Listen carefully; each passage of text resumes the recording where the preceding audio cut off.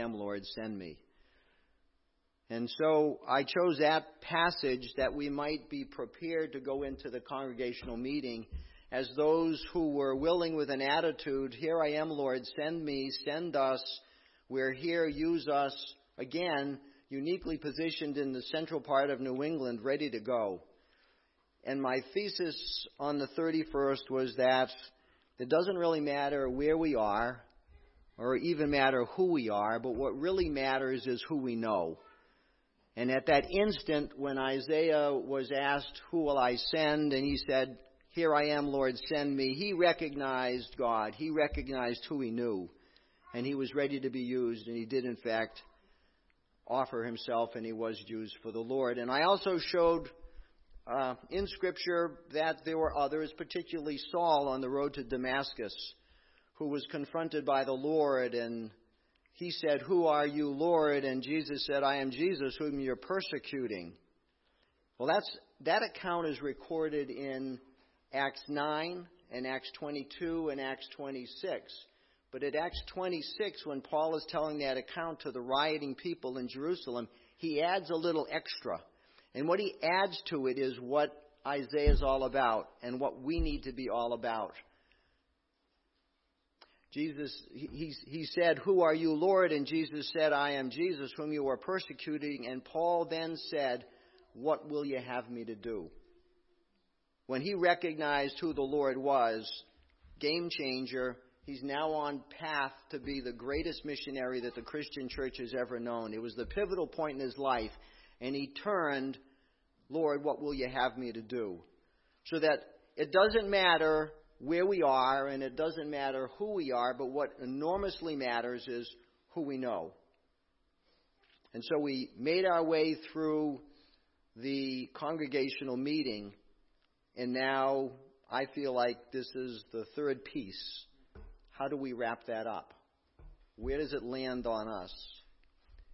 And I believe that we need to recognize that even though it doesn't matter where we are and it doesn't matter who we are, but it matters fully who we know, once we know the Lord, we have to recognize that He uses common, ordinary people to do uncommon, extraordinary things, not in a natural way, because if we sat in a room trying to contemplate to do God's will and to perform God's purposes and achieve God's goal, we could sit in that room for a million years and not concoct how best to do it. But God, in a supernatural way, could show us a way to do it way outside of our thinking. So we need to recognize that God uses common, ordinary people to do uncommon, extraordinary things in a supernatural way, and that includes us. Now, clarification. When I spoke with you on the 31st, the second piece, because I know you love me and I love you, and because this environment is very safe for me, I shared with you that I felt that God has led me to believe that I'm about leading millions of people to Jesus Christ. And I know that sounds audacious and presumptuous and all of that, and I know I even creep out when someone says, God told me, or God spoke to me. But it was over a year ago, lying on my bed in the quiet of night with my head on the pillow, and Lord, here I am, send me. What are we going to do tomorrow? What are we going to do? And it just became clear to me. I did not hear words booming out of heaven, but it became clear to me that I'm 66 now. I was 65 then. I've got limited time. I'm on the, as a golfing buddy of mine says, I'm on the back nine. And what am I going to do? And the delight of my heart is to lead people to Christ. The grief of my soul is to see the culture swirling down the toilet bowl away from the Lord. And really, as many times as I've tried to find a solution, the solution to me is the gospel. It changes people from the inside out. We can't change people from the outside in. It's only the power of the gospel that can change people from the inside out. So I'm about the gospel. That's the delight of my heart. And Lord, let me use the remaining breaths that I have for that purpose. And so it was confirmed to me, as best as I know how, be about the gospel. I said, Lord, how many? Thousands? Millions? Yeah, that's what was my experience. So I feel as if I'm led to be about millions coming to Christ. And I know that sounds presumptuous. I know that sounds bizarre. I certainly landed it on you on the 31st. I've relanded it on you. I don't want it to be a disconnect. I want you to be with me because I want you to have that same attitude. And I realized when I said it then and now, it was out of context. And for you to really appreciate it, you need to understand the context. So Pastor Gary gave me this opportunity to come back. I was going to fill in what was left off in the truncated message on the 31st. And in thinking about it, I really feel like what I need to do is to give you my frame of reference, my context, why I said that to you and I fully believe it, and why you can say that too and fully believe it. And so to do that today in sort of an unsermon fashion, I just want to share with you some of my friends. What do I mean by that? I tried to think about this, but I don't really know the answer. It could be 10, 15 or more years ago that my wife gave me this book.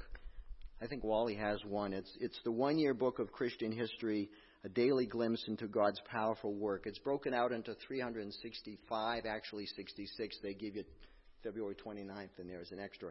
But it's 366 daily readings, mostly of which are Christian testimonies.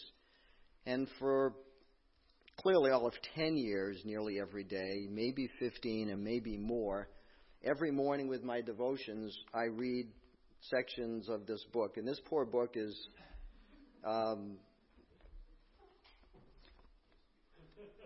it's pressed tree with ink on it. You can't really call it a book. It's worse than Todd's Bible. And every morning I meet with my friends. And I start my day with my friends. And my friends are common, ordinary people that God used in an uncommon, extraordinary way through miraculous, fabulous, supernatural means to do unbelievable things. And these are the people I hang with. So that's the context out of which I came, my friends. And so I want to kind of tell you about some of my friends. And you can see these uncommon, ordinary folks like us who have shattered the expectations of humans for God's purposes. So I'm going to talk about a couple missionaries. I'll talk about a couple prayer people, a couple music people, and then I want to share with you what I think is the most unbelievable testimony of intertwined lives that God has ever delivered to us. And then we'll conclude. So let me share with you some missionaries. Adoniram Judson. He was born in 1788 in Walden, Massachusetts. And at the age of 25, he arrived in Burma, which is now the country of Myanmar. For the first 6 years, he did not have one convert. After 10 years, he had 18 converts. He persevered, and today there are over 2 million believers in Myanmar. And in the area where he ministered directly, the Karen people, 40% of those people claim faith in Christ. Next missionary is James Hudson Taylor. He was born in 1833 in Yorkshire, England. At the age of 17 in 1849, through a night of prayer, he felt a call to missions in China. At the age of 21 in 1853, he sailed to China. He got married there. There were only 350 baptized believers that they were aware of at the time. He got sick and he had to return back to England. In 1865, he regrouped, gathered up more people, and went with 15 other missionaries to China. They called themselves the China Inland Mission, CIM. In 1895, those missionaries were now up to 641 missionaries. In 1934, when CIM peaked, they had 1,368 missionaries in China, and they were aware of 500,000 who were baptized. On July 20th, 1953, the Chinese communists kicked CIM out of China, and they believed at that time there were about 1 million believers in China. In 1980, they believed there were about 2 million believers in China. And in 2000, they believed there were 75 million believers in China. That's James Hudson Taylor, one of my friends. Rowland Bingham, he was from Canada, and his mission field was Central Africa, CIM, or SIM, Sudan Interior Mission. In 1893, he entered Nigeria with 2 other people who caught malaria and died. He didn't. He had to go back to Canada. In 1898, he reorganized another mission group. He got sick, and he had to go back. The third time in 1902, perseverance. This is over numerous years. He persevered, and he went back to Central Africa, and he was able to stay. And in 1906, they became a significant enough presence to be able to call themselves SIM, Sudan Interior Mission. Today, there are 1,800 missionaries under SIM in 25 nations. They believe they are ministering to over 1 million people in the 2,500 SIM churches that they've established. Common, ordinary people. The next one. Anyone have a Southern Baptist background? Oh, come on. Southern Baptist background. Lottie Moon. Do you know who Lottie Moon is? Okay, yes. Okay, we have at least one person who knows who Lottie Moon. Charlotte Diggs Moon. In 1840, she was born in Charlottesville, west of Richmond, Virginia. She was raised in a Southern Baptist family. Intelligent gal, but only 4 foot 3 inches tall. Where'd Aurora go? She's out preaching somewhere. Okay. Well, I was going to have Aurora stand up. And you know Aurora. Now, Aurora's kind of blowing the deal for me because she's had a growth spurt. Aurora, come over here. Come over here. You're on. Okay, just turn around. Stand right here. Aurora is 4 foot 8 inches tall, give or take a centimeter. Okay? Charlotte Diggs Moon, 4 foot 3. So that would be Aurora's nose. Okay, that's all I need you for now. All that angsting for a week long. Thank you, hon. Charlotte Diggs Moon was 4 foot 3. And she had a keen intellect. And at 17, she was skeptical about the gospel. She's trying to intellectually figure out the gospel. But she came to Christ after working through all the possibilities. At age 33 in 1873, she was called to go to mission work as the first unmarried woman missionary in China. And she went and ministered with the gospel to poor people. 4 foot 3, went by herself. She, in 1888, persuaded the women of the Southern Baptist Convention to take a Christmas offering for the poor people to whom she was ministering. And it became known as the Lottie Moon Christmas offering. We have a head shaking here. I'm so thankful there's at least one person. In 1912, at the age of 72, Lottie Moon, who was working and helping the people in a famine in her area in China, and her cupboard was always open, and she would skip meals. She was now sick, and she had to come back to the States. And unfortunately, in the ship outside of Japan, she died of complications from her starvation at 72. But the Lottie Moon Christmas offering continued. And I hope I can tell you this. Through 1995, and I can only expect the number to be bigger. This is the best stat I got. Through 1995, They, in the Southern Baptist Convention, had collected $1.5 billion because of 4'3" Lottie Moon, one of my friends. She's not extraordinary, but God used her. Let me tell you about some prayer people and answers to prayer. 1856, there was a tea party held, just a regular old tea party of folks in Ulster, Ireland. And a man, James McQuilkin, was asked to go, and he sat next to a lady who was visiting. And the lady confronted him with the gospel, and it kind of threw him off his pegs. And for a week or two, he had to deal with the gospel, but he eventually came to Christ and was saved. In September of 1857, with 3 friends, they committed to start praying, and they went to the local school once a week and prayed for every person in their town. It was Ahogill, Ulster Island. They prayed by name for every person in their town. And they continued to do that week after week after week. In 19 months, a revival broke out, which has been recorded in history as the Great Ulster Revival. Over 100,000 people came to Christ. Churches were filled to overflowing. Bars were closed because people weren't drinking. Distilleries went out of business. The courts were empty, no cases. The jails were empty, no criminals. It changed the culture because this man and 3 of his friends started praying in September 1857.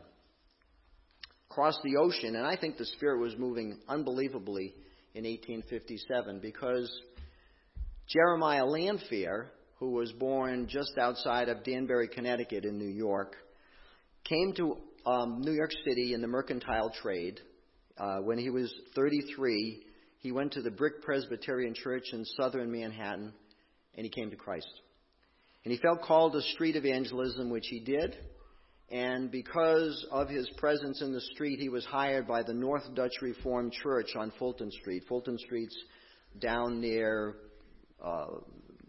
the Twin Towers, south part of Manhattan. He tried to get people to come to the church, but they just weren't coming. So he did what Paul did after meeting Christ, and he said, Lord, what would you have me to do? That was his prayer. And what he felt led to do was to start a prayer meeting of businessmen in downtown New York City. So we printed out handbills, and he circulated all the handbills, and on February 23rd, 1857 was going to be their first meeting from 12 to 1 on the 3rd floor of the North Dutch Reformed Church. At 12 o'clock, he was upstairs alone, kneeling down. After 10 minutes, no one. After 20 minutes, still no one. After 30 minutes, he heard the door open downstairs and a person walk up the stairs and kneel down next to him. By the end of the hour, 6 people total had showed up. That was the first meeting. The next week, they had 20 people. The next week, they had 40 people. The next week, they had 100 plus people. Within 6 months, 10,000 businessmen every day were praying in New York City. All the churches were full. Firehouses, police departments, full. It was believed that over 1 million people came to Christ in what was referred to as the Fulton Street Prayer Meeting Revival. One person started that. Common, ordinary guy.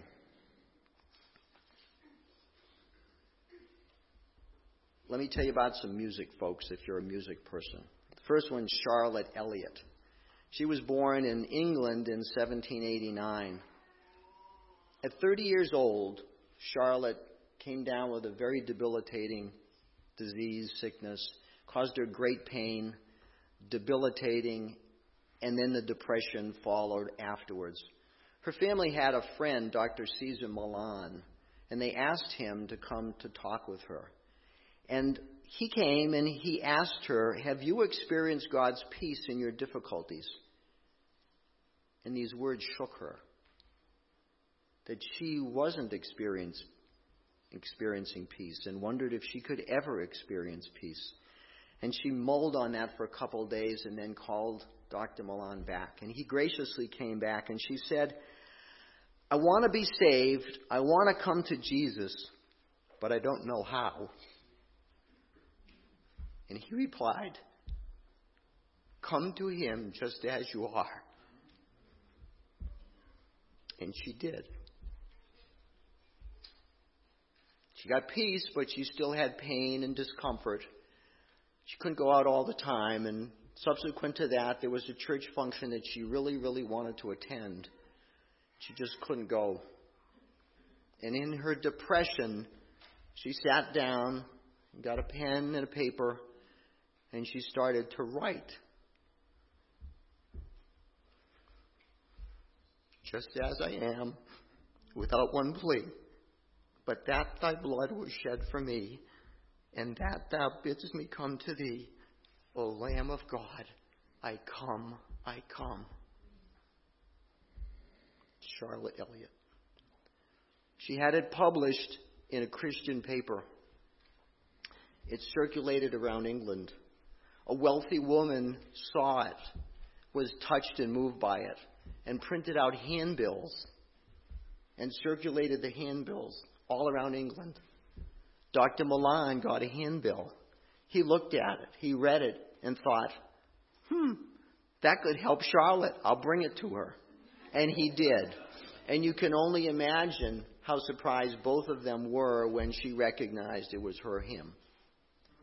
That hymn circulated all around England. Her brother, who was a pastor in England, at the end of his career, commented to her that he felt her hymn ministered to people more than his ministry ministered to people all of his professional life. The hymn circulated through England. It came to the United States in 1934 in Charlotte, North Carolina. An evangelistic meeting took place, held by Mordecai Ham, and some of you may be picking up. But there were numerous people who came forward while Just As I Am was being played. And one was William Franklin Graham Jr., Billy Graham at age 16. And he recognized in his life the power of that hymn, as it was to him. And if you're aware of his crusades, you know that that was really the calling card invitation song at the end of every one of his sermons, Just As I Am, without one plea. He preached publicly from 1947 to 2005. It's estimated that he spoke to approximately 210 million people directly in 185 countries. If you add to it the live audiences on radio and TV, it's up to 2.2 billion. And it's estimated that 3.2 million people came to Christ at his crusades when they played Just As I Am. That one gets me. Charlotte Elliott, common, ordinary person who wasn't even on the top of her game. She was under the depression and the weight of a horrible situation in life, and she merely grabbed a pen and wrote her heart's thoughts onto the pen. How many millions of people she has touched through the years. Another person with music who's touched people is Isaac Watts. He was born in 1674 in Southampton, England. At 18 years old, he wrote his first hymn. Before he was 20, he had written a 210-page hymnal that was in wide use. He was less than what you'd call a common, ordinary guy. He was 5 foot tall, and description is he had a really big head, and at the time they wore wigs, and he had goofy eyes. He was just, let's say, unattractive. He proposed to a girl, and she said to him in these really cruel words, "I like the jewel, but I don't like the setting." He never got married. He never really got along well, and he was able to live with a friend for the last 34 years of his life. He wrote over 600 hymns. His hymn writing impacted the worship in the Christian church in the late 1600s and early 1700s. O God, our help in ages past, joy to the world, and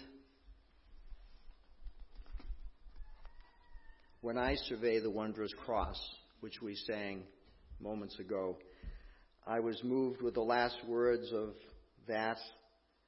Love so amazing, so divine, demands my soul, my life, my all. And isn't that what we're about? Here I am, Lord, send me. We get those words from Isaac Watts hundreds of years ago. He's reached. Gazillions of people were still singing his hymns and being moved by it. Sort of a funny twist on Isaac Watts. I tried to verify it, and in all my history reading, I believe it's so, but I believe in the Battle of Lexington, April 19th, 1775, when they were lining up, the pastor who was working with his group of militiamen, they were getting ready, and they didn't have wadding for the guns. And with the black powder guns, you have to, I guess, put the powder in, and you put the ball down, and you put the wadding on. He didn't have the wadding, so they grabbed Watts hymnals, and they were tearing pages out of the hymnals for the people to use as wadding. And so the cry at the firing line was, "Give 'em Watts, boys."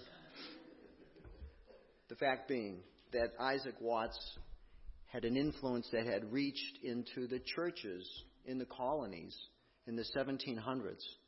And that was part of their experience. Fanny Crosby, I'm sure you all know of her, born in 1820, just outside of Albany. When she was 6 weeks old, she was mistreated, for lack of better description, and hot poultices were put on her eyes, and she was made blind the rest of her life. She clearly was a phenomenon of a person, but in terms of the horsepower under the engine, I mean, her experience, she was a common, ordinary person. In 1861, she started writing her first hymns, Christian hymns, because in autumn of 1850, she went to revival meetings at the 30th Street Methodist Church in New York City. And she came forward during the singing of a hymn, "Alas, and did my Savior bleed," an Isaac Watts hymn. And that's why, but that was part of her experience coming forward. She wrote over 9,000 hymns in her time.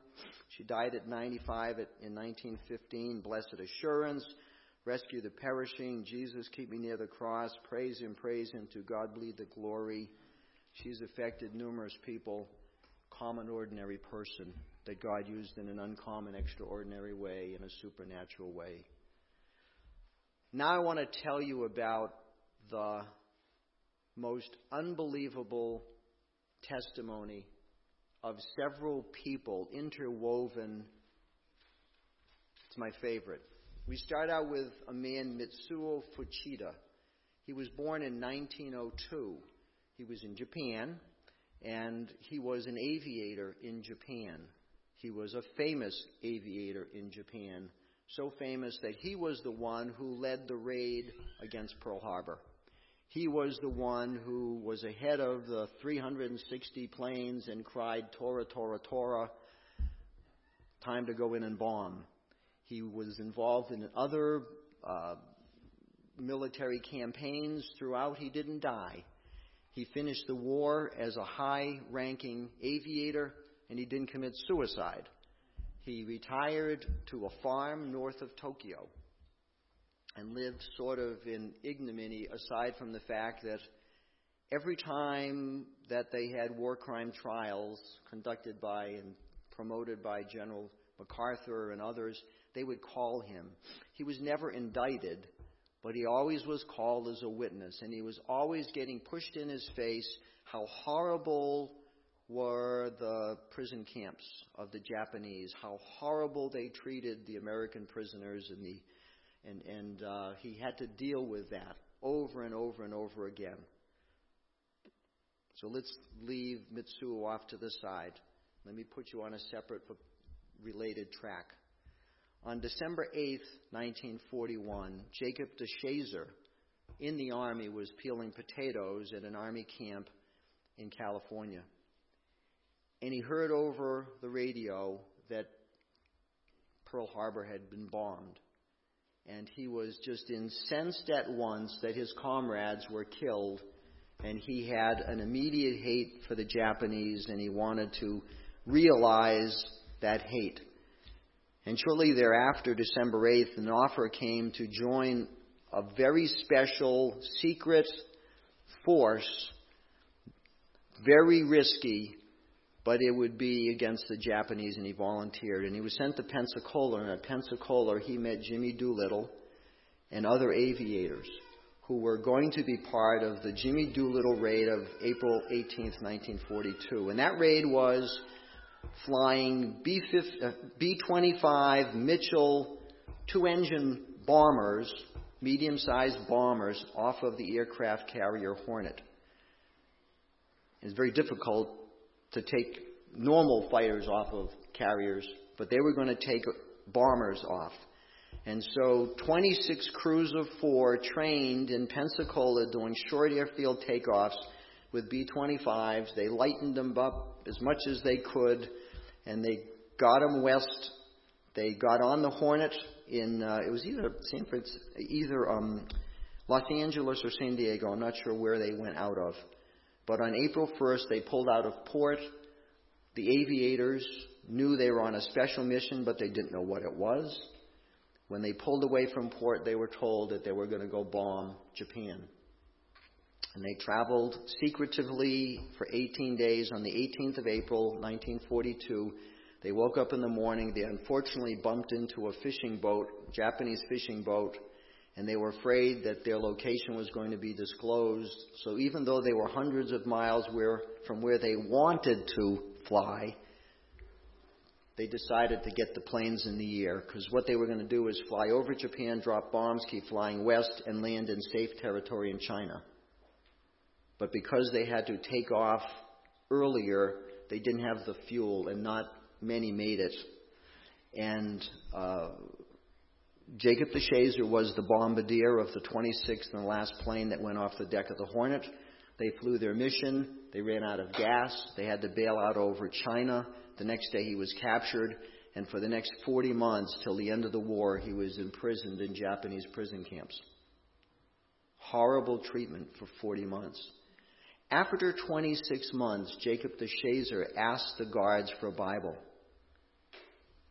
He had memory of his mother telling him stories from the Bible and the piece from the Bible, and he asked for a Bible. And they had one in the camp, and they gave it to him and said, "You only got 3 weeks to read this. We're taking it from you in 3 weeks." And so he read it. Every moment he had, he read it. And as a result of reading it, God's word did not return void, and he became a Christian. And while he was in captivity, the hatred, the abject hatred he had for the Japanese melted to love. And he recognized that he was better off in the squalor of his prison than they were in the pomp of their guarding him. And he purposed that if he could get from the camp and out of that mess and go home, he would come back as a missionary. And in fact, he did. He was released at the end of the war. He went home, he got married, he went to Bible college, and he went back to Japan as a missionary to the Japanese.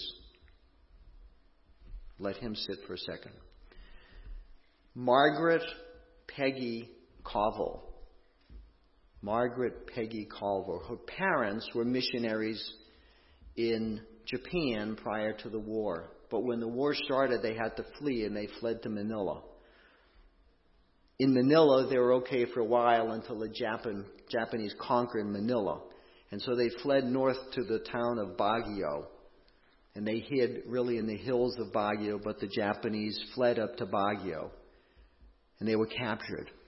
Her parents were captured. And because they had a small radio with them, they were considered to be spies, and they were tried quickly and set to be executed. They asked their captors for a half hour so that they could read the Bible and pray together. And their captors gave them a half hour. Then they were brought forward, blindfolded, hands tied behind their backs, put on their knees, and swords cut their heads off while they were praying. Peggy, the daughter, was being schooled in the States and did not know where her parents were the whole time. But the story came back to her that her parents were treated that way and prayed before they were killed. And she initially was shocked. She initially had hate. But then for her, the transforming love of Christ overcame her, and she felt, well, if that's the way my parents acted to the Japanese, how could I do anything less? So she purposed to do whatever she could to be kind to the Japanese. And she found out that there was a prison camp on the border of Colorado and Utah that had prisoners. So she went to the camp, and she was given permission to be kind to the Japanese and help them and do what she could for them. And she befriended the Japanese and just helped them. Back to Mitsuo Fushido. In 1947, he was so fed up with being called to be a witness in war trials that he wanted to prove that the Americans were just as horrible, that war is war, and they were just as horrible and wicked and cruel as the Japanese were in their camps. And he heard that people were coming back from the United States. The war was over, and the prisoners, the Japanese prisoners, were coming back and would be in port. So he went to port, Yokosuka Harbor. And he was there when 150 Japanese prisoners came down the plank. And to his surprise, he saw a friend, Kazuo Kanegasaki. He was a man he was in the service with in the late 30s. And they thought he was gone because in the Battle of Midway, his ship went down and they never saw him or knew of him. Well, he got captured and got taken to Pearl Harbor and then brought to the States. And he had been in prison camp at the camp where Peggy Covell was.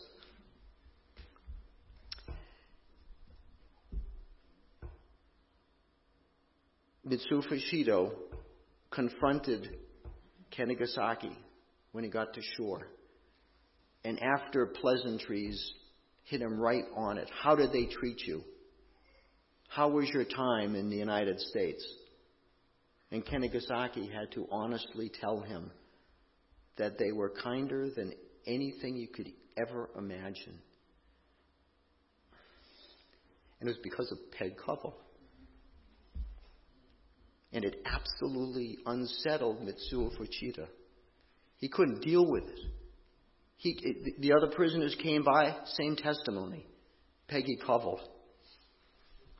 And so Mitsuo Fushido left the dock and went back home. And he couldn't figure out how to handle his hate. In the fall of 1947, he was called back to Tokyo for war crime trials. And getting off the train, he was handed a tract.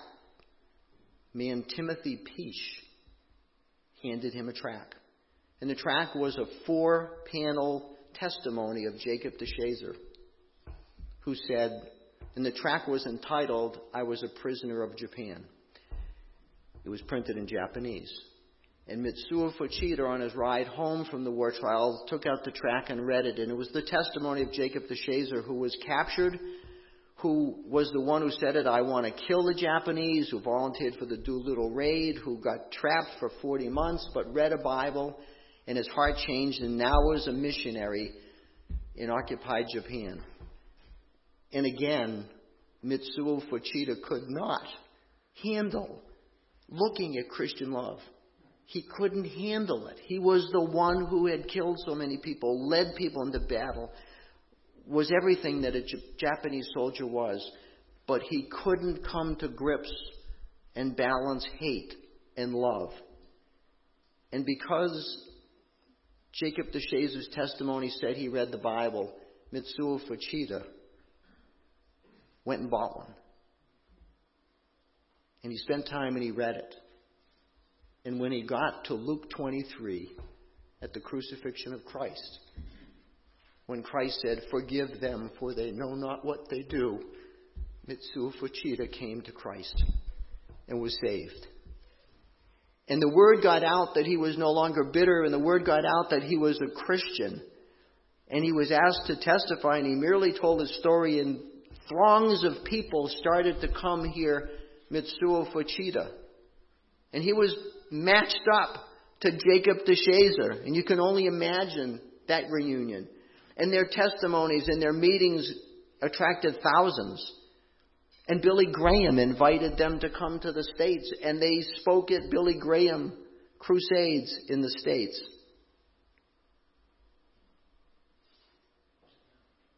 Uncommon, extraordinary, supernatural use of common, ordinary people. So that's where we are. We're just common, ordinary people.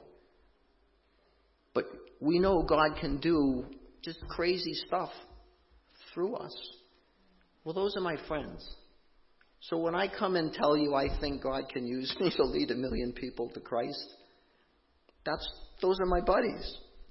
You know, there's the saying that bad company corrupts good morals. Well, good company encourages right living. You know, it works that way. Proverbs 13:20 was a proverb that when we had kids growing up in my home, we would tell them every day. He who walks with the wise grows wise, but a companion of fools suffers harm. If you're with the wise, you'll grow wise. It will just rub off on you. And this has been my experience. It has rubbed off on me. And I hope you now understand what I said. It's not just me, though. It's you. It's us. That we as individuals and we as this church that doesn't have a church, but we're acting like it. This can be us if we just trust the Lord. I don't know how this could happen. I don't have a rational explanation of how this might fall out in the next week or month or year. But if we trust God, it can happen supernaturally. That we are called to follow. Isaiah said, "Here I am, Lord, send me." It's a phrase that we've dealt with. Some of us have said yes, some of us said no, some of us have been in between. But it's a phrase we're aware of. And as I was thinking of this, how would it look for us if we did in fact say, "Here I am, Lord, send me"? What would we look like? What would we think like? What would we talk like? Where would we be? What would we do? What would we have to do? I think there's a different way of looking at it. And I'm going to share with you in closing here a very loose analogy. So don't put me under a theological microscope here. But I want to share with you a loose analogy. I think explains, "Here I am, Lord, send me." The Lord has His foot on the accelerator pedal. And we have our foot on the brake. And when we come to the place of saying, "Here I am, Lord, send me," we take our foot off the brake. It's time to strap on and hold on, and God will do the rest. And so that's what we have. That's what we have to do. I mean, can we hand out a tract like Timothy Peach? Can we show love like Peggy Covell?